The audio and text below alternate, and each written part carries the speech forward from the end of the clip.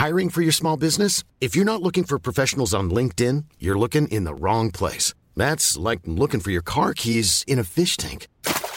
LinkedIn helps you hire professionals you can't find anywhere else, even those who aren't actively searching for a new job but might be open to the perfect role. In a given month, over 70% of LinkedIn users don't even visit other leading job sites. So start looking in the right place. With LinkedIn, you can hire professionals like a professional. Post your free job on linkedin.com/people today.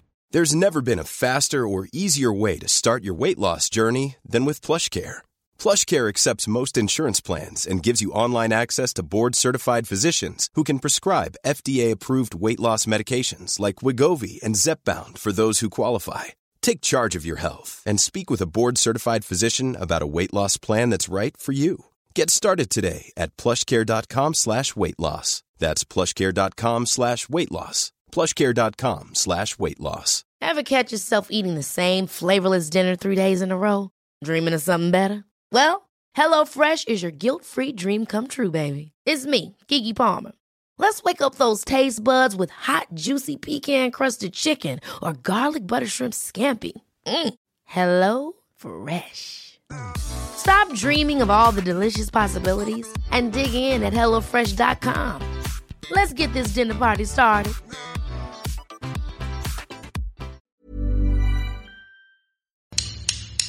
Hello, and welcome to the Cookbook Circle podcast. I'm Hannah. And I'm Victoria. And we've set out to review the UK's most popular cookbooks, those that you probably have at home and haven't opened in a while.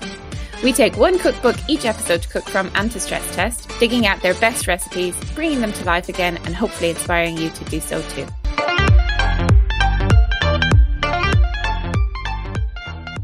Hello, Victoria. Hello, Hannah. That was rhythmic. It's like a national anthem. Is it? Yes, of the royal estate of Victoria. Dumb. Victoria Dumb. Oh yeah, I know it well. Bit depressing. Very poor country. Very busy little country. Busy little country, but no money. Nothing to give. Where you been? Who you seen? What you doing? What do you know? Well, really big news in London this week, as you may be aware. I think you are aware. As finally, Salt Bay opened his restaurant. Do you think that we talk a bit too much about Salt Bay? We have mentioned him before on a podcast, maybe twice. But a lot of people, maybe more than that. People don't necessarily know who he is. We should explain that a few years ago, a video. Please explain. I'm reaching back. Meme. This is the kind of useless fucking information that I hold on to instead of really important stuff like my PIN number for my credit card.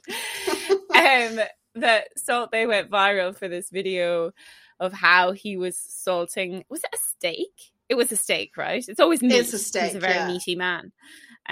You know, in his in his outlook, not physically. And he was physically, he's quite slight. He is slight. He loves a round pair of sunglasses. And he was like holding up his hand in quite a maybe if you were like miming like a swan or a periscope. And sprinkling the salt in a very extra way, and this shit went crazy viral, and thus Salt Bay was born. He was born. I mean, I think he had restaurants, right? Yeah, in Dubai and stuff. But thank God he's here now in London. Where is he? Is it Knightsbridge? I think it's Knightsbridge. Of course, it's Knightsbridge, yeah. I mean, he baffles me. The whole thing baffles me. So the restaurant was delayed, unfortunately, due to this little pandemic that we've been having. So sad. So lots of people are talking about it, but I don't think lots of people will be attending this restaurant. Attending, that's how you say. That's the verb you use for restaurants. You sound like you're learning French. I'm attending McDonald's this evening. Why don't you think people will be going or attending? Well, it's fucking expensive. And that's the point. Like, it's almost like a joke how expensive it is. Or like, he does like these steaks that are covered in precious metals. Well, markedly gold. Precious. They're wrapped in gold. Ugh. And like, I have a lot of feelings about gold in food. Me too. And none of them are positive at all. Like, I don't want to eat gold. No. I want to wear it. Maybe Yeah. I want to. I don't need to shit it out. Frankly, it's a waste of my money. But it adds nothing. No, it's not delicious. No, it just makes something look a bit bougie. Yeah. So they have a range of gold covered steaks starting at £450. Oh my God, that's price, not weight, right? I hope not. That's a big old cow. I don't know. Is it? I don't know. I actually got no idea. That might be the perfect size cow. A whole cow covered in gold. So that's the starting range. But if you wanted a tomahawk, which you can share, to be fair. Oh, that's nice of them. Covered in gold. But it is mostly bone. If you've ever seen a tomahawk, it's mostly bone. And that's £1,450. Wow. Plus, I'm sure your drinks. Plus a 12.5% service charge at least. Do you think you get potatoes with that? No, I think you have to buy them separately. I saw on Twitter, because everybody talks about, everyone talks about this, and this is like the beauty of it, right? Like this is his whole PR thing. It's like people will talk about how expensive it is. But I saw this receipt from his Miami restaurant, because of course he's got a fucking Miami restaurant. Yeah. And the bill, I don't know how many people there were, but like 2 French fries was like $30. Ugh. And yeah, the bill came to like $7,000. Oh my God, do you remember Leonardo DiCaprio? There was like a video or a photo of him with Leonardo DiCaprio as well, right after he went viral, which made me really sad because I really like Leonardo DiCaprio. I was disappointed in him. And he's all about saving the world. Why are you eating steak? That's a very good point, yeah. Well, his girlfriends don't eat anything, so they make up for it. It's fine. But yeah, it's all just a bit gross, a bit distasteful. It's very flashy. He's very flashy. He's always wearing sunglasses. There was another video of him that was like where he was slicing some meat. The first one was the sprinkling of the salt, and then there was the slicing of the meat, and he was doing it in such a like weirdly grotesque and somewhat like erotic way. And it really chilled me to the bone. It was absolutely awful. I'm not a fan of that man. If he's not there when you go to his restaurant, like, do you get a discount, or do you pay more because he's there? Because if he sprinkles salt on your steak, is that a good thing? Like I don't know. And like, it is gross and it is horrible, but like also you're ripping off rich people, and footballers and Leonardo DiCaprio, so I don't really mind. Like it's, if they're going to want to pay £1,400 for a steak plus the extras, then yeah, more fool you. Go ahead. Like, we'll all go to Hawksmoor and be happy. Yeah, I'd like to check when he's salting the steak as well. I'd like to see Samin Nosrat and him get together and do like a Salt Bay fat acid. Yeah, Salt Bay fat. I like that. So yeah, he's grim, right? I feel like he's not my guy. My Salt Bay is the ocean. For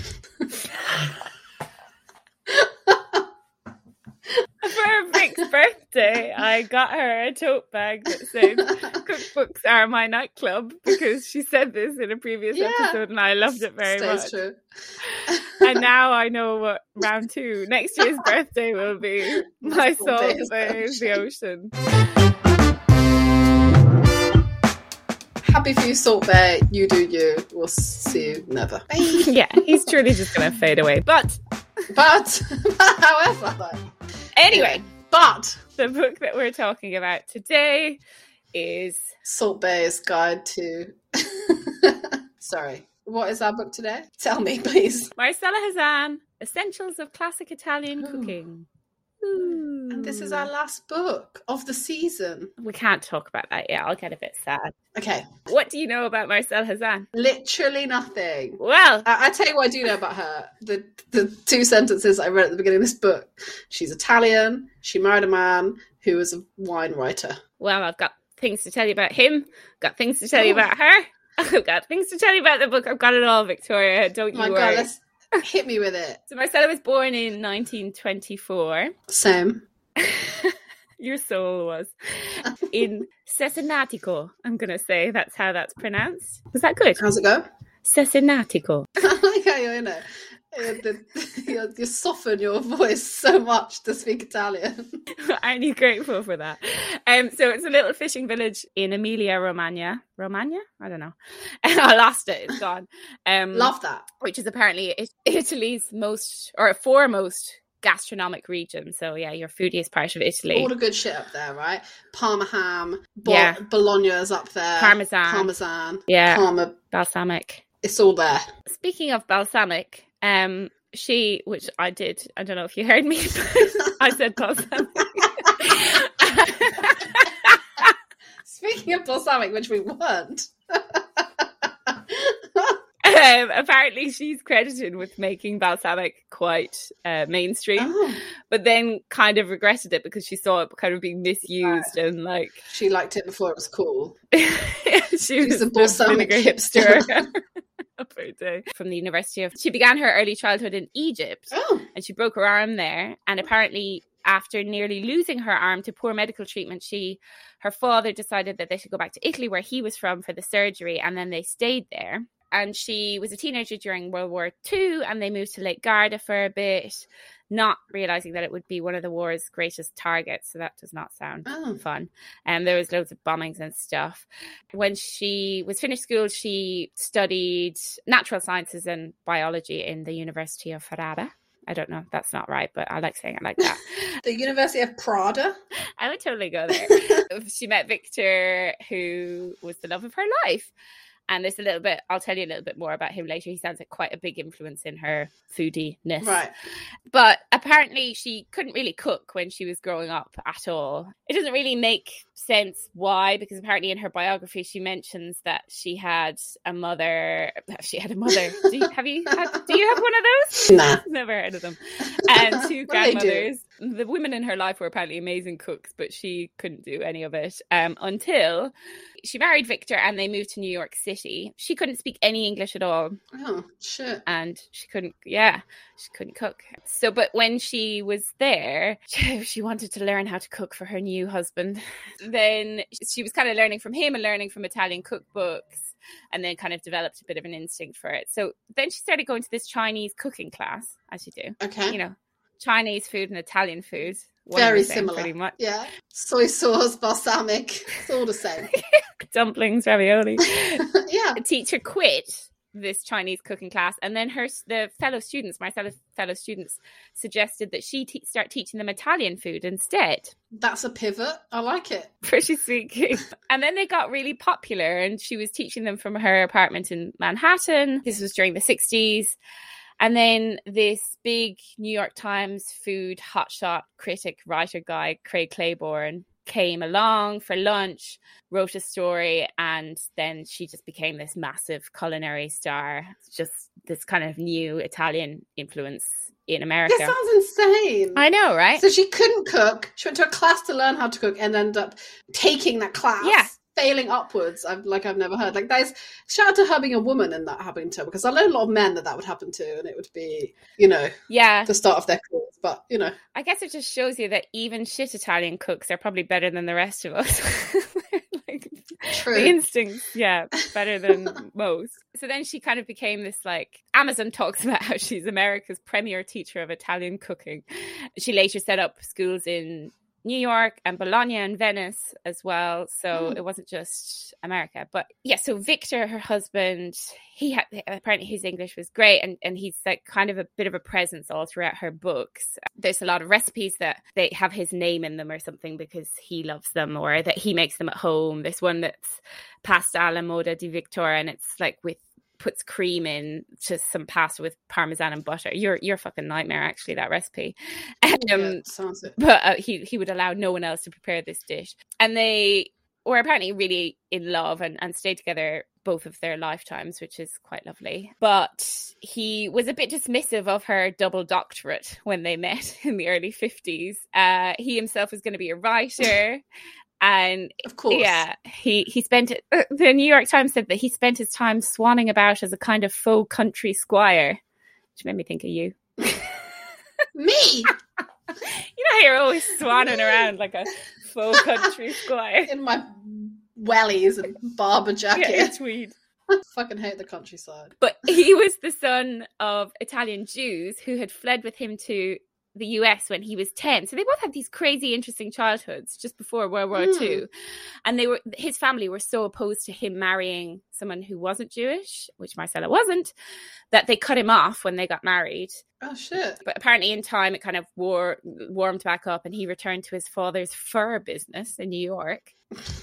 But Marcella writes in her biography that it was quite a while before his parents kind of overcame the hostility towards her. But yeah, another time. Yeah, totally. Fur shop, even that in itself. He was dismissive of her double doctorate, but he wants to go off selling furs. Okay, mate. Yeah.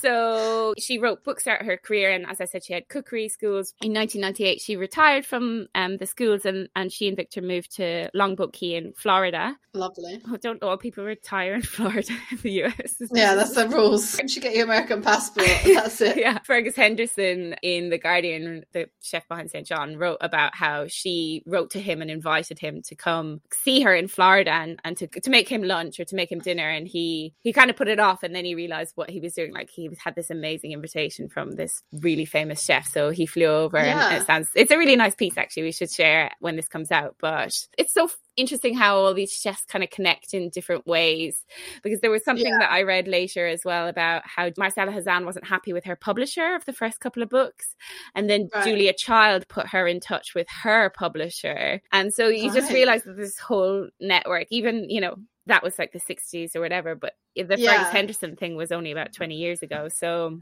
it's just fascinating. Yeah, when Hazan was in Florida, then she found that she couldn't get loads of the Italian ingredients that she could get really easily in New York. And she decided to write a cookbook for people who were in the same position, who couldn't get kind of authentic stuff. So full accessibility points to Marcella there. And she released a book in 2004 called Marcella Says. But yeah, just about kind of her personality, it seems like she was quite similar to Elizabeth David in a way. And I guess it's just like any of these women who had to succeed at this time. They had to be quite strong-willed, quite true to what they were doing.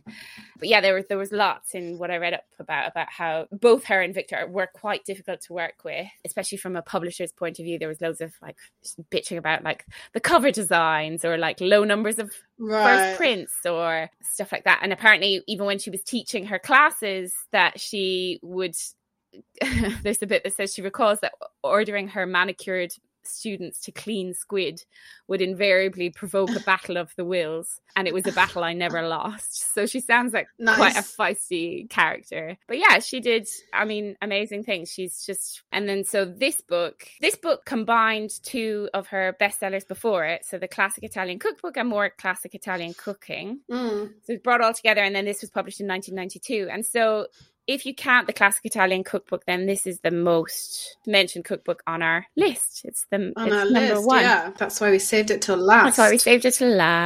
And it's kind of pitched as this accessible, comprehensive guide to authentic Italian. It kind of takes you through different techniques and the contents of the Italian pantry, and then goes through like different stages on the menu. She's got chapters on things like soups and talks about like different areas in Italy. She says that a vegetable soup can tell you where you are in Italy almost as precisely as a map. Nice. And yeah, there's like menu ideas in the back. It obviously goes through pizza, pasta, risotto, every vegetable. She loves to smother a vegetable. Did you notice that? She really does, yeah. Every vegetable is like fennel smothered in butter, some smothered in parmesan. Every single vegetable has a smothering recipe in there as well. Yeah, it's like just have one smothering recipe and say you can do this to everyone.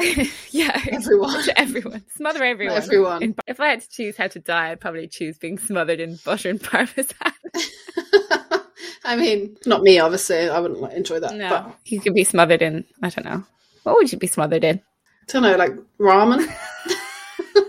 That's good. I like that. Cool. And then the most famous recipe from this book is probably this tomato sauce that's just like all over the internet. Maybe you've made it. I won't ask you yet. But it's this like very simple tomato sauce that has just 3 ingredients of tomatoes, preferably fresh, but in some recipes it says you can use those San Marzano tinned ones. Yeah. An onion and butter. You don't even have to chop the onion. You just like submerge it into the tomatoes and butter and you kind of reduce it all down. I've made it loads and it is really good, but it's definitely that comes from this book, and it's probably the most internet famous tomato sauce ever, just because it's so simple. Because people love to argue about tomato sauce, right? Yeah. And like as for pastas, and I feel like that one, it's like, it's labor intensive, but it's also easy. Yeah. And it's always going to come up delicious. Yeah. I didn't make it for this. Okay. Spoiler alert. But we've made it before and it's delicious. Do you know what I find interesting is a lot of people put a pinch of sugar in their tomato sauces. That one doesn't have a pinch of sugar. And I don't know if that's viewed as really inauthentic if you put like a pinch of sugar. We always do in my family. Maybe it's if you have good tomatoes, you don't need the sugar because if they're not bad tomatoes, but bad tomatoes or not good enough tomatoes. We're talking about tomatoes again. Yeah, here we are. Things, everyone drink. Then I guess they're so acidic that you need that sugar. But maybe if they're good, fresh, or like the imported Samazano ones. Yeah. They're delicious. I guess that it's just a testament to good tomatoes or ripe tomatoes. Good tomatoes. That's our just, band name of life. Good tomatoes. Good tomatoes. But yeah, what were your first impressions of the book? I was obviously excited about this book because we didn't have an Italian book apart from Jamie's book. But was that Italian book? Not really. But he had Italian food in there. Anyway, less about Jamie Oliver, more about this book. Look, if we're saying that we've mentioned Ottolenghi in every episode, then that's me fangirling. We've also dissed Jamie Oliver. By we, I mean you. In every episode. Sorry, Jamie. I love you. It's all right. I'll buy a new book together. Compensate. I won't buy you a new book. Yeah, it's a big one, but we knew that because it's 2 books. I was excited about it because it's Italian food, and that's obviously different to other foods, notably French. Food, so I was excited. I like Italian food. I like lots of things about this book, actually.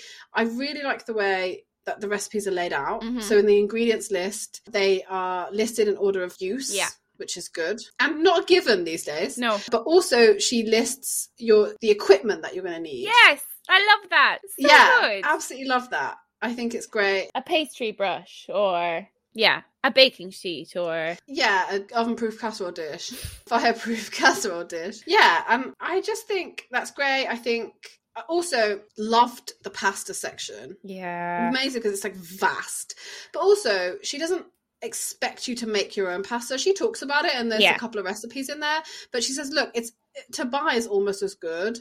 And then she has these lists.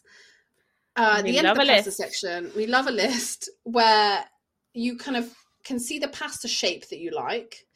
And she will guide you to the recipes in that book that go with that pasta shape, and I think that's great. Me too. So like if you don't love fusilli, because I feel like a lot of people maybe don't, because it's a very normal, a bit like you might be overexposed to fusilli, I don't know, then fusilli. You don't I don't know why that's made me laugh. I don't know, but anyway, if you don't like fusilli, then don't eat the fried courgettes with garlic and basil on page 181. But also this list is then split into fresh, as in you've made it. Yeah. Homemade is the word, not fresh. And, factory made box dry pasta. Which has less of a ring to it, let's be honest. Yeah.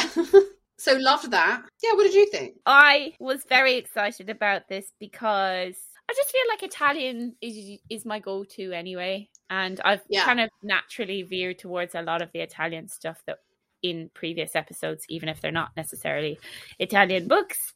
And you can get a bit like unimaginative about what to put in your pasta. Yeah. It was just fascinating to see so many different sauces and like quite simple as well. I found everything like quite, if you're not going to make your pasta, like it's relatively, there's a lot of simple stuff. Yeah.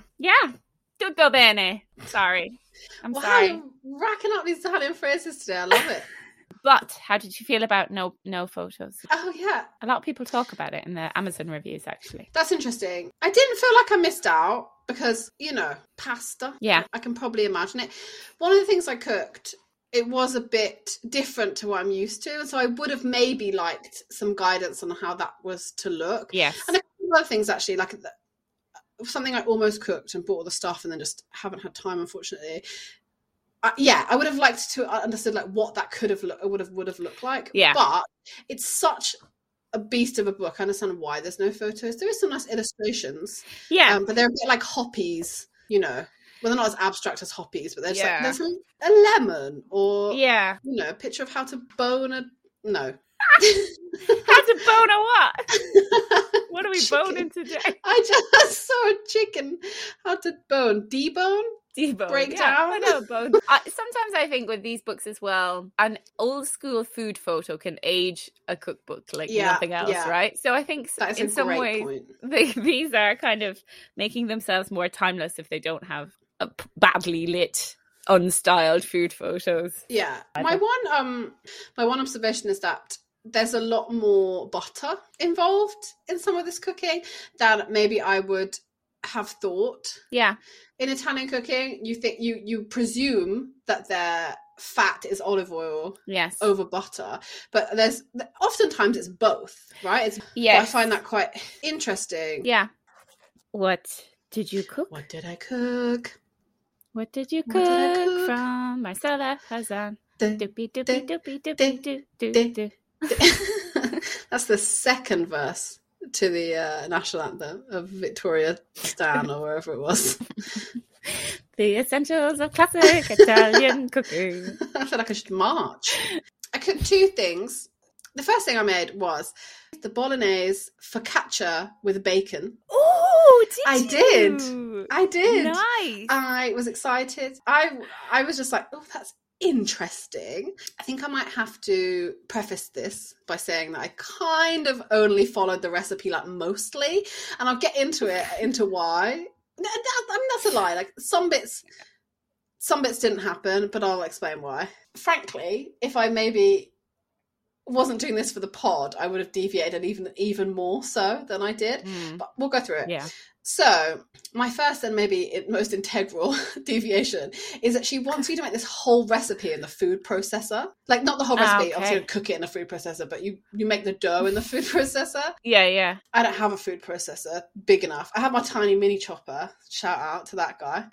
But unless I was going to make a tiny focaccia for little mice, then that wasn't going to happen. So how can you make like a bread dough in a food processor? Well, she says that it worked. Wow. I thought you meant like a KitchenAid, but then alas, no. No, she means alas.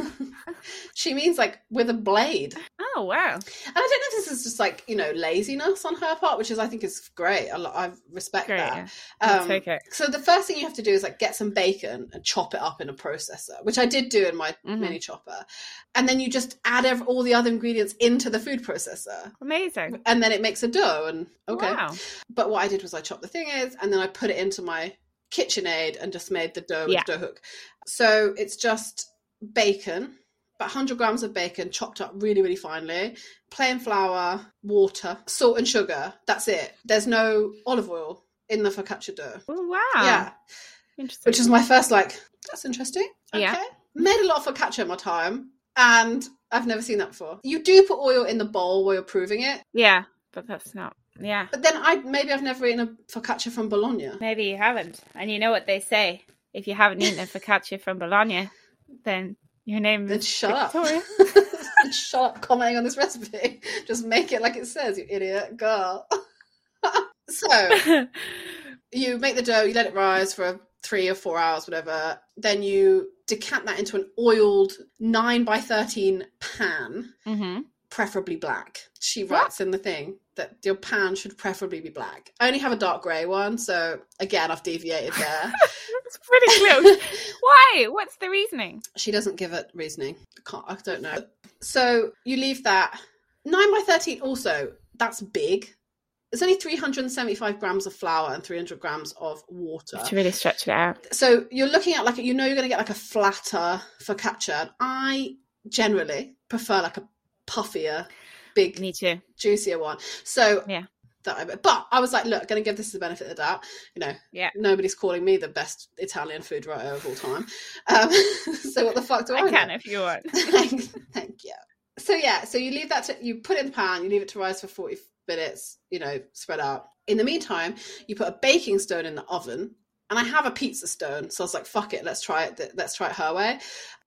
Heat that up. After it's risen a little bit more, you then here's some more interesting stuff. You then are supposed to get a razor blade and crisscross score the top of this focaccia. Rather than the dimpling with the fingers. Yeah, none of that. Interesting. Crisscross the top and then egg wash it. Oh. Yeah. So, unfortunately, we'd eaten all the eggs for breakfast. My God. And so we had no eggs. So I milk washed it because I was like, I'm going to do what she says. Yeah. But I was very much like, this ain't right. That's interesting. But I did look at her other focaccia recipes and she doesn't do that with them. So this must be a Bologna thing. Well, they all have variations, right? Because the Ligurian one, that they put that like brine on top of the dough. Yeah. Like, so yeah, this just must be another mad. They're mental, aren't they? Yeah. Just nuts. That's great. You know, regional. Who knew? Can't relate. So that goes into the oven on the baking stone in the tin for 30 minutes. Okay. And then you turn the oven off, take the bread out of the tin and put it onto the baking stone and close the door for 5 minutes. Oh, wow. But the oven is off. Okay. To get a crispy bump. She doesn't say. She just tells you what to do. She doesn't tell you the reasoning behind it. Shut up and you do what she says. Shut up, close your door, put the thing on the baking stone. And then you get it out, leave it to cool for a little bit. As I said, I was sceptical. Mm-hmm. I like a big puffy focaccia. This was much thinner, a bit like a Ligurian one. And also all the other ones, focaccias I've made, very oily. Yes. So no olive oil. You don't even drizzle on olive oil after it comes out of the oven? No, just so it's in the tray and in the bowl when you're proving. I probably put maybe a bit more than she would have liked in the tray. Yeah. So I didn't really have that much high hopes for it. But it was great. Oh, yay. It was really good. The reason, I imagine, she doesn't explain this, but I imagine the reason for no olive oil is because you get all your fat from the bacon. Mm-hmm. And so it was kind of crispy on the outside and much thinner, but it was perfectly done in the middle, like soft and airy and lovely. And then because you've like food processed the bacon, it's that the piece is like minuscule. So it's not like you're not getting big chunks of bacon. Yeah. Wow. And just it added this real like lovely, salty, umami flavor. And we ate so much of it like warm out the oven, and the only way. It was just I would absolutely would make it again. And I don't know if I would even make it in I would try it maybe in a smaller pan. Yeah. But yeah, I would absolutely make it again. It was delicious. Nice. I was into it. Do you think I could try it with corn bacon then? Is that what you're saying? I think it would work perfectly. Yeah, she didn't. That was the only recipe she had for like this bolognese style one. So I don't know if it always has bacon or if it's just like a I don't know. Yeah. Sometimes there are like there's a type of dish or something like say like a frittata or something. It's not a frittata, but the only then recipe will be a meat one, and you're like, oh, okay. I won't have that one then. Yeah. Or you could just leave it out, but like you know that it's going to be missing something. Yeah, like this, you probably shouldn't leave the bacon out. Capers. Yeah, capers. Nature's bacon. Nature's tiny bacon. Hiring for your small business? If you're not looking for professionals on LinkedIn, you're looking in the wrong place. That's like looking for your car keys in a fish tank. LinkedIn helps you hire professionals you can't find anywhere else, even those who aren't actively searching for a new job but might be open to the perfect role. In a given month, over 70% of LinkedIn users don't even visit other leading job sites. So start looking in the right place. With LinkedIn, you can hire professionals like a professional. Post your free job on linkedin.com/people today. Ever catch yourself eating the same flavorless dinner 3 days in a row? Dreaming of something better? Well, HelloFresh is your guilt-free dream come true, baby. It's me, Keke Palmer. Let's wake up those taste buds with hot, juicy pecan-crusted chicken or garlic butter shrimp scampi. Hello Fresh. Stop dreaming of all the delicious possibilities and dig in at HelloFresh.com. Let's get this dinner party started.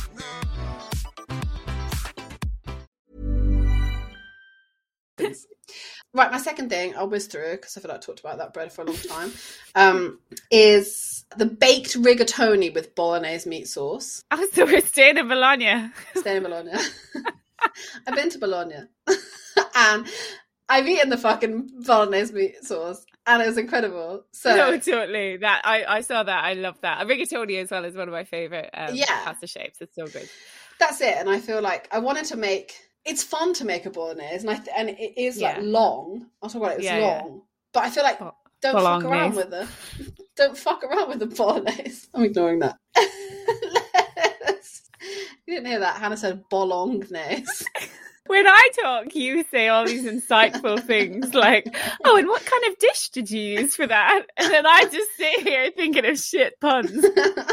Yes, I don't think it's worth doing a bolognese sauce unless you're doing it long, if you're spending a long time doing it. Yeah. Because what's the point? It's basically a culmination of 2 different recipes baked with rigatoni. And I just need to tell you why I couldn't just make the bolognese sauce and eat it with pasta. And that is because we talked about overexposure to fusilli earlier, but I had an overexposure to spaghetti bolognese as a young person. Oh, I mean, didn't everybody? Wasn't that like one of the main days of our childhood bringing up? And like probably not the most authentic, to be fair. Look, my mom's spaghetti bolognese is great. I love her. Same here. She does it great. But like my younger brother really liked it and demanded it pretty much at every meal for about 5 years. And imbecile. Yeah.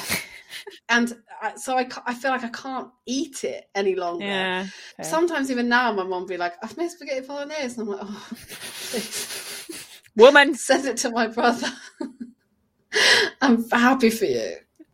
And I'm let you eat that spaghetti bolognese, but what else do you have? So this was a good way of using it in a different way. You know, thought about lasagna, but I always feel like the payoff is never as good as the time and energy it takes to make lasagna when you could just buy it from the shop. I disagree. I love lasagna. Wow. I love it. I think it's great, but making it is hard and long. Oh, I beg to differ. Like, I feel like the ones you buy in the shop are shit. I mean, yeah. The ones you make at home are good. True. I don't think the difference there is big enough for me to make it. I said big difference. This is one of our points of difference here. Maybe. I mean... No, I'll make you my bolognese and we'll see. I'll make you my lasagna, complete with corn mince. You buckle up there. I would love it. And we'll see what you think. But anyway. Right, so you do have bolognese, which takes at least 4 hours. So it's a very standard sauce. It is onion, celery and carrots. The classic, the trifecta. Mirepoix. It makes a big old recipe.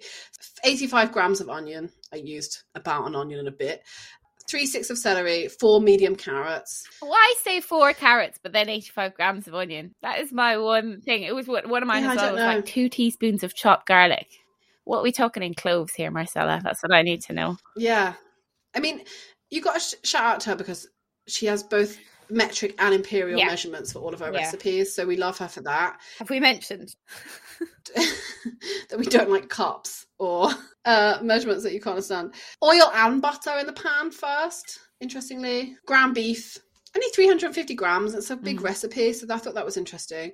Salt, pepper, milk. So you do a little milk thing. So after you've put the beef in and that's kind of cooked down a little bit, you add milk, which is I think quite traditional, but a method that is skipped here. Absolutely. That's one of the things that came up when I was reading about her, actually, was this that was revolutionary, I think, at the time, to hear that you put milk in this ragu. And it was a total game changer for loads of people. Yeah, milk and not as much tomato as you would think. You know, I feel like everyone knows that now, but like when we were growing up, like it was a tomato sauce with beef in it. Nutmeg, interestingly. Wine. So you put the milk in, you let that kind of soak up until there's no milk left. Yeah. You do the same with the wine. And then once the wine has kind of evaporated, then you put 500 grams of tinned imported Italian plum tomatoes in. Okay. So that was good. So only 500 grams. Things come in 400 gram cans here. So that was a thing. But it's not like you can't use a jar of tomatoes somewhere else. Yeah, so you just that all goes in at different stages, like I said, evaporates down, blah blah blah, and then once the tomatoes are in, you just leave it to simmer. She talks about it like it needs to be simmering, but only like the very rare bubble to be coming up. I'm doing a little hand gesture. The very rare bubble. To show you about bubbles. Rare bubbles for 3 to 4 hours. Whoa. Yeah, and she says, as long as you finish it in the same day, if you need to go out and come back, turning it off, it's fine. Okay. And you can top it up with water. It just sits on the hob. It's uncovered, interestingly. I didn't have to top mine up with water. It seemed to have enough, which was good. And makes your house smell delicious. I'm sorry. Which is great. So once that's done, you pop some pasta on, your rigatoni. Because that's such a big recipe, she wants 675 grams of rigatoni. Wow. I don't have a dish big enough to bake all of that in, so I halved the recipe, and now we've got like bolognese sauce for the freezer, and then you make a bechamel, her bechamel, which is fine, really straightforward bechamel. No pepper in the bechamel, which I would always put some pepper in, but maybe that's just me. And then you just mix it all together and bake it. Nice. Oh, you put some parmesan whilst you're mixing it through. Yeah. And then you sprinkle on some parmesan on the top. You only put it in the oven for like 10 minutes just to get a crust on it. Right. So it's not like really crusty on top. But it's only got a little bit of parmesan anyway. Like I think she says like 2 tablespoons over the top. And it's like I cooked it in like my Le Creuset casserole dish. Yeah. And then it comes out. You leave it to sit for a bit. Fucking nice. So it tastes like a lasagna because you put a bechamel through it. Yeah. So it's like kind of creamy and nice, but it's not like layered in the same way. Yeah. Because when I read it, I was like, I presumed it would be layered. Yeah. A bit like a lasagna, like you put the bechamel on top, but you mix it through, which I was like, that's interesting. Nice. But I thought it was great. Yeah. I really, really, really liked it. It's a labour of love, but it's a really like hearty, warming dish. Yeah. I feel like you can't go wrong if you've got like meat eaters. So I was very happy to have it. Delicious. Would you make it again? Yeah, definitely. Even better like the next day. Like I had it today for lunch and it was great. Oh yeah. It's worth it. Just freeze it and have it, and like such an easy good dinner then. Like just a sauce on its own to like put with spaghetti or.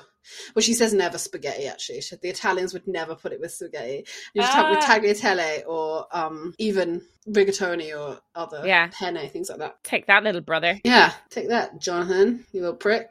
Just joking. Love you. Anyway, what did you make? Probably not meat sauce and bacon focaccia, right? So I also made 2 things, but I guess it's a similar vibe in that I made one pasta and one kind of bready thing. Oh, yay. Which I kind of only discovered that whole section towards the end with the breads and stuff, like quite late. And then I was like, oh my God, this is great. I need to do something here. I was a bit sad. I was like, oh, there's no pizza or no like focaccia or whatever. And then, it's right at the end after the dessert. So, that's a critique. Save the best to last. The pasta that I made was, well, I guess it's just the recipe is just for the sauce, and she recommends what pasta shape you should put it with. But it was as if we didn't have enough courgettes in our lives. It should be the courgette circle. Courgette sauce with basil and beaten egg yolk. Oh, beaten egg yolk. Yeah, so I was thinking maybe it's like, a little veggie carbonara kind of vibe. Maybe this is the closest that we get to it. Yeah, sounds glossy. That's what I was... You just kind of you soak some courgettes. You soak them whole, which is weird, for 20 minutes in cold water and then wash them free of all grit. Whole, not peeled? Peeled, yeah, no. I think they were just dirty little courgettes that she's using. I don't know. I guess she presumes you're making them in your dirty little courgettes. That's a bad name of the week. I guess she presumes you're making them in your garden because they're very easy to making them. Growing, I think, is the right verb. I'm doing really good with my verbs. But then you kind of cut them into long sticks, 3 inches long, and you pat them dry. And then you heat some oil. You fry the strips of courgette in the oil. And you kind of have to do that in batches, just until they're like a light brown colour, she says. So they're not like, you haven't like breaded them or battered them. They're just straight up fried? Straight up fried. And then at the same time, you kind of get your pasta going. So she says to use fusilli. If you want. Beware of overexposure. Or the long corkscrew strands. And like, as ever, I often do my cooking for this on a Sunday night when all the good shops are shut and I'm just going to like a shitty local one. But I got this mafaldine pasta. That's fucking awful pronunciation, I'm sure. But it's like a long, wavy kind of guy. It's like tagliatelle. It's like a slightly wavier tagliatelle. Oh yeah, it looks fun. Yeah, fun pasta. So you get that cooking. Then you kind of pour out the oil from the frying pan after you've taken the courgettes out, obviously. and then you put in some butter and you let the butter foam, and then you've like mixed a bit of I think it's like a tablespoon of flour in with like 6 tablespoons of milk, so you're making like effectively like a little roux. Yeah. So you put that flour and milk into the butter, and then you stir that for half a minute, add a pinch of salt, and then you put in your courgette strips into there, so they get kind of coated in this like little like roux kind of bechamel-y kind of sauce. Yeah. Cook that for about a minute so the courgettes are all coated, and then you take it off the heat and you put in a bit more butter. To your point, there is a fair bit of butter in this. And beaten egg yolk. So it creates this kind of like emulsified, like quite creamy sauce. And then you literally just you add your pasta into that sauce, and you put in some Parmesan and Romano cheese, which I just did Parmesan. Cause, you can't get that easily here, no, really not. And then some torn up basil leaves. So you just pop in some cheeses and basil leaves, and you just toss it all together, and then you serve it. That sounds great. I've never heard anything like that before. Exactly, right? I hadn't heard of anything like that, and I thought that's so interesting and doable, and yeah, it was delicious. It was really, really delicious. I really rate her seasoning, actually. She always like tells you when to season and how much, and it's always like spot on, I think. Yeah. And she does that quite a lot with that recipe. So it was just really delicious. Just really, really nice. I don't make courgette with pasta that much, but what kind of like texture does the courgette end up at? I guess it's like quite soft, but then it gets like a bit creamy in that sauce. And then it's because they're long strips, and I use like a longish pasta. It's all just like kind of a lovely little forkful that you're swirling up together. Yeah. But it still has a bit of texture. It's not like completely overcooked or anything. It's a bit of crunch from the frying. So yeah, I would 100% do that again on like as a go-to supper. It was really, really delicious. Yeah, that sounds great and very original. Very original. I love it. Just like me. Just like me. I'm excited to see the picture of that. Yes. Don't get too excited. As you know, my photos are always pretty shit. And then the second thing I made was just today, actually. You don't need to know that, but there you go. And it was this thing called that I'd never heard of before, called a sfunciuni. Sfunciuni. Sfunciuni? Oh, Sfinciuni. And they're in the focaccia pizza bread section. Yeah. And I was like, what's this? And basically, it's like a pizza dough base, very thin, and then like a filling, and then you put more pizza dough on top, crimp it all together, and you make effectively like a pizza pie. Allora, it's a pizza pie. I think I did see these. They sound great. Yeah. There's a little, it's from Palermo. There's a little intro on page 669. It says that these are to Palermo what pizza is to Naples and the rest of the world. Baked dough supporting a topping. And 2 thin round layers of firm dough, which enclose a stuffing called the conza, and they're sealed all around. So the original recipe that she uses is with meat and cheese. She doesn't name the meat, but meat. Any meat. But then she gives some variations, and one of them is broccoli and ricotta. Ooh. So that's what I did. So it was like a broccoli and ricotta sfinciuni. I love that. It's a bit like, Domino's double-decker pizza. but better. Yeah. Doesn't that have toppings on top? Yeah, it does. Yes, it was just a filling. But yeah, so the dough was tricky, I will say that. It was like just plain flour, yeast, water, salt, tablespoon of olive oil, a little bit of milk as well. She likes her milk, pinch of sugar, and you kind of mix it all together. And she gives you instructions whether you're doing it by hand or by food processor, actually, which I didn't have one, so I was doing it by hand, but it was very sticky. It was so sticky. And when like I really need someone to say in a recipe, the dough will be really sticky, but don't worry, or something, because otherwise it was just like, she does say the dough should feel soft and compact and no longer stick to the hands, but it was really sticky. So I did end up adding like quite a lot of extra flour. Yeah. I was worried that it was really going to affect it, but there was just no other way to deal with it. So you kind of are meant to do this like whole slapping against the counter thing. And I was just like, I was kind of slapping it and bits were flying. It was all very wet. Your ceiling's ruined. Yeah, it was just a bit comedy. But I persevered because I'm a trooper that way, and just kept adding flour, and then you kind of managed, I just like needed it, and it seemed like it was in a better place. So then I put it aside, and then you leave it to rise. She said for 3 hours or until it's doubled in size, but I don't know if my kitchen is like a fucking sauna or something. It was doubled in like 2 hours or something. So again, I was a little bit worried that it was going to be overproofed, but anyway. I also think that like yeast technology has moved on since this book was written, and like a lot of these like older baking books were written. Yeah, they're not as strong. So I think that, you know, they like fast action yeast. They're like fucking, I mean, like fast. Yeah.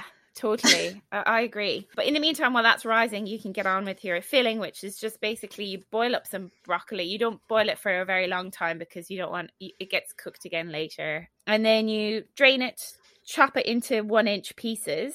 And then this is when your 2 teaspoons of chopped garlic come in. You fry off 2 teaspoons of chopped garlic in 4 tablespoons of olive oil. It smells so good. Garlicky broccoli. It's just a great thing. Yeah. So you kind of cook that garlic, and then you put the chopped broccoli in with the garlic and the olive oil, and you add some salt, and then you just cook that for 5 minutes all together, so it gets to know each other. And then you set that aside, and you let it cool completely. Mine was still a bit warm, but anyway, I wanted to work while the dough was still okay.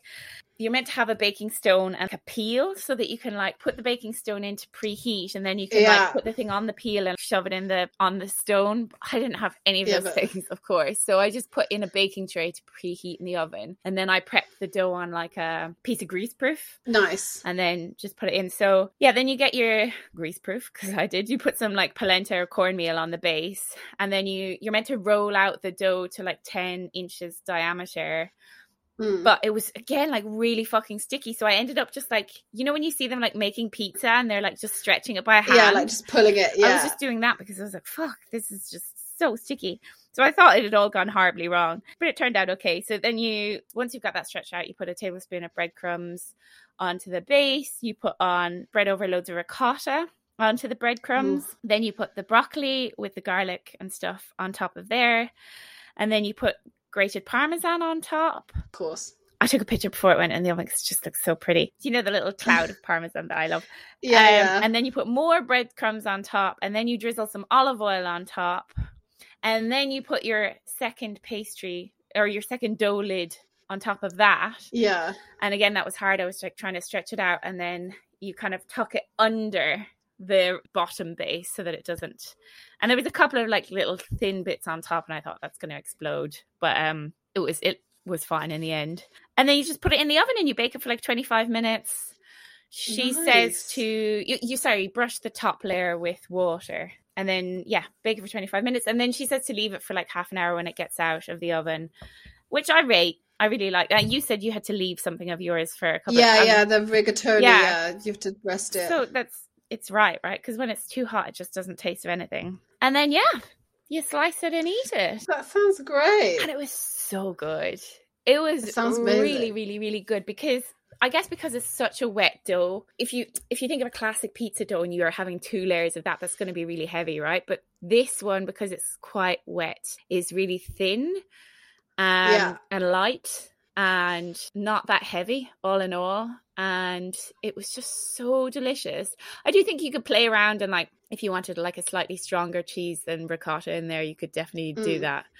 And she does say that you should play around with fillings and stuff, but would 100% make that again. It was bloody great. Loved it. I can imagine like just like being in Italy and like just picking up a slice of that from somewhere and like walking around with it like in a little paper bag or something, and it'd be so good. Like it was amazing. Tomato-y one even, or the variations that she has sound really good. There's the meat and cheese one, there's one with tomato and anchovy that sounds great, and sounds great. Would really, really recommend that. It was delicious.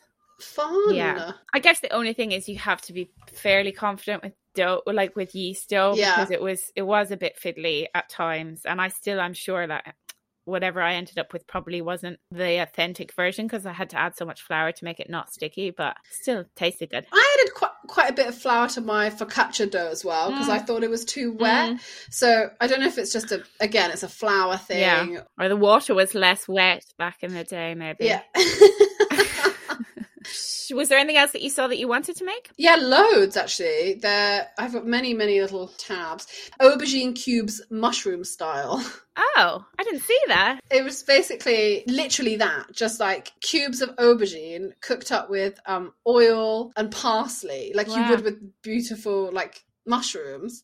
And that really like caught my eye because I love mushrooms and I love the aubergine. All the aubergine recipes actually, I thought it looked great. Yeah. Breaded aubergine cutlets, aubergine parm, tomato sauce with pancetta and chili pepper. That sounds great. Basically everything. So I've tabbed the tomato sauce with onion and butter because I was like, should I make that? Yeah. A lot of the soups looked lovely. Lentil soup with pasta, bacon and garlic. Sounds great. A lot of bacon happening in here. Yeah, honestly, there was absolutely loads of stuff that I wanted to make, and I think I will. Like the pasta is so good, even just for inspiration. Yeah. Right? Like when you're looking for stuff. Yeah. How about you? I thought the bruschetta and stuff would be interesting to try her way because it's simple and delicious, but I bet she does it really well. There was, I know you're not a big frittata person, but there was a whole frittata chapter that I thought looked nice. There was like a mad one, it was like a stuffed spaghetti frittata with tomato and mozzarella. And there's ham in there too, but I'd obviously leave it out. But you make like 2 layers of frittata sandwiching a filling of pasta. So it sounds nuts. I think I'm just really into all this mad shit. Like it's like the timpano thing from Big Night, right? I'm obsessed with these layered things that they do in Italian food. But yeah, I mean, I think the pizza would be really fun to try as well. And a couple of the desserts. There's a lot of almonds. French and Italians just love an almond, but it's true. There was an olive oil cake that I thought could be really, really nice to try. They were all like very like simple kind of rustic desserts, and I thought that sounded good. Yeah. Frankly, after you've eaten that much an Italian meal. That's so true. Loved it. I loved it too, and I feel like it's probably going to be my go-to Italian book now. Yeah. Should we rate? Let's rate. This book? Let's rate. Let me tell you quickly about our rating system. So every episode we rate the book out of 5, but we change the rating every week based on the chef or the book or something funny that we find within. So for example, we rated Delia Smith out of eggs because she is obsessed with eggs. I love an egg. Hate to bring him up again, but Jamie Oliver, we rated him out of photos of Jamie Oliver because there was lots of those in that book. And so Marcella, we are going to rate out of smothered vegetables. I love it. I just love it. I love it too. There's just so many. Yeah, let us know what you would like to be smothered in if you were in this recipe book. I've said ramen. Hannah is happy with butter and cheese. Yeah. We're asking you. Tell us what you should be. Yes, and we rate out of 5 categories, and those categories are usability and accessibility. That's 1. Ingredients used. Aesthetics. Is the book veggie friendly? And inspirability. Do we love it or inspired by it? So, Hannah, how many smothered vegetables are you giving this book? Okay, for usability and accessibility, that's 1. I'm giving it 1 because everything was really easy to find and easy to. You could tell at times that she taught cookery, right? Because she doesn't assume anything. It's all pretty descriptive. Ingredients used, also another 1.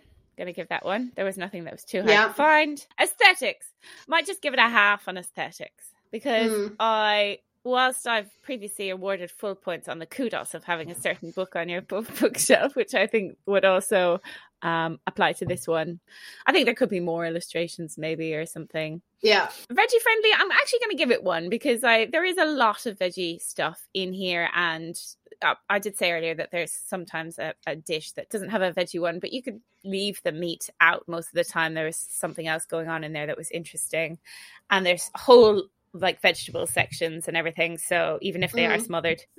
So yeah. And inspirability, I'm going to give it 1 as well. So I'm giving it 4.5 smothered vegetables. Nice. What about you? So I feel like I'm the same. So I was actually going to dock half for veggie friendliness, but I'm going to take your lead because you are the veggie and completely give it a 1. And I also was docking half for aesthetics because like I said, it's nice, but you know, there are no pictures, and some of the time you need that guguidance when it's something you haven't. So yeah, I would have liked that. But yes, I'm inspired. Yes. Ingredients, all that stuff, usability, brilliant. So 4.5 smothered vegetables. Woo. Do we think... No, out of 5. Is it deserving of its top place on the lists? I'm going to say yes. Yeah, I think so. I think so. Like, I would, again, like we will say this, I'd like to be there at the time it came out and understand, like, what a difference this made. And, like, was this, like, the first Italian cookbook? Yeah. That I understand that it was, like, the first kind of comprehensive...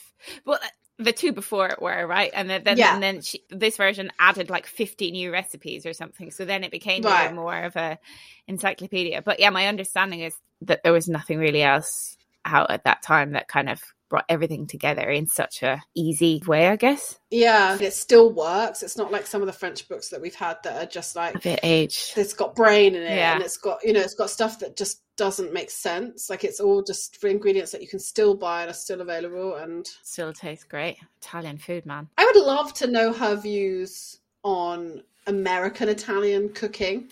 Like, seeing as she lived in New York, and, like, it's so different, right? It's not the same at all. Like, it's a really specific genre of food. Yeah. Like baked ziti and other things. So, yeah, I've... Deep fried ravioli. Yeah. She does deep fry... There are, like, fried kind of pasta-y dumplings or something in here as well. And I was thinking that's probably the predecessor to fried ravioli, right? Like, it's just... Yeah. From what I can understand, she was quite explicit about if she didn't think something should be on something, she would say it. So I think she might have a thing or two to say about the way it's gone. What's happened here? Haven't we all? Red sauce.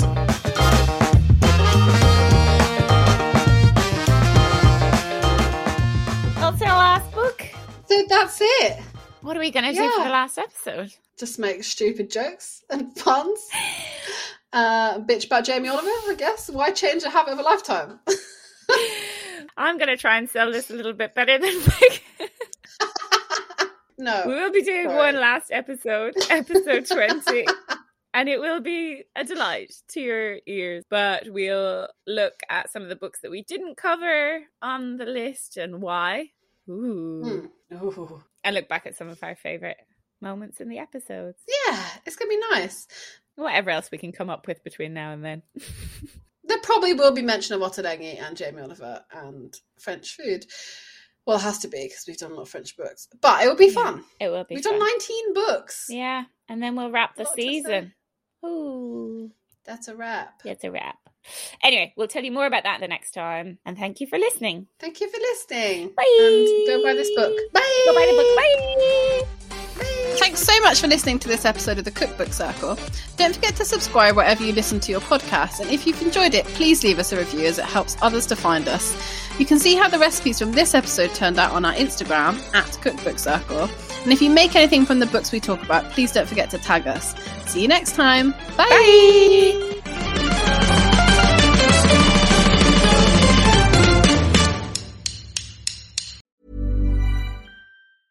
Hey, it's Danny Pellegrino from Everything Iconic. Ready to upgrade your style game without blowing your budget? Check out Quince. They've got all the good stuff, shirts and polos, activewear, and fine leather goods, all at 50 to 80% less than other high-end brands. And the best part? They're all about safe, ethical, and responsible manufacturing. Get that luxury vibe without the luxury price tag. Hit up quince.com/upgrade for free shipping and 365-day returns on your next order. That's quince.com/upgrade.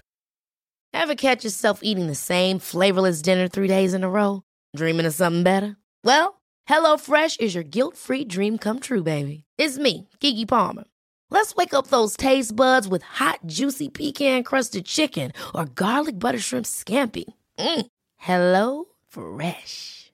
Stop dreaming of all the delicious possibilities and dig in at HelloFresh.com. Let's get this dinner party started.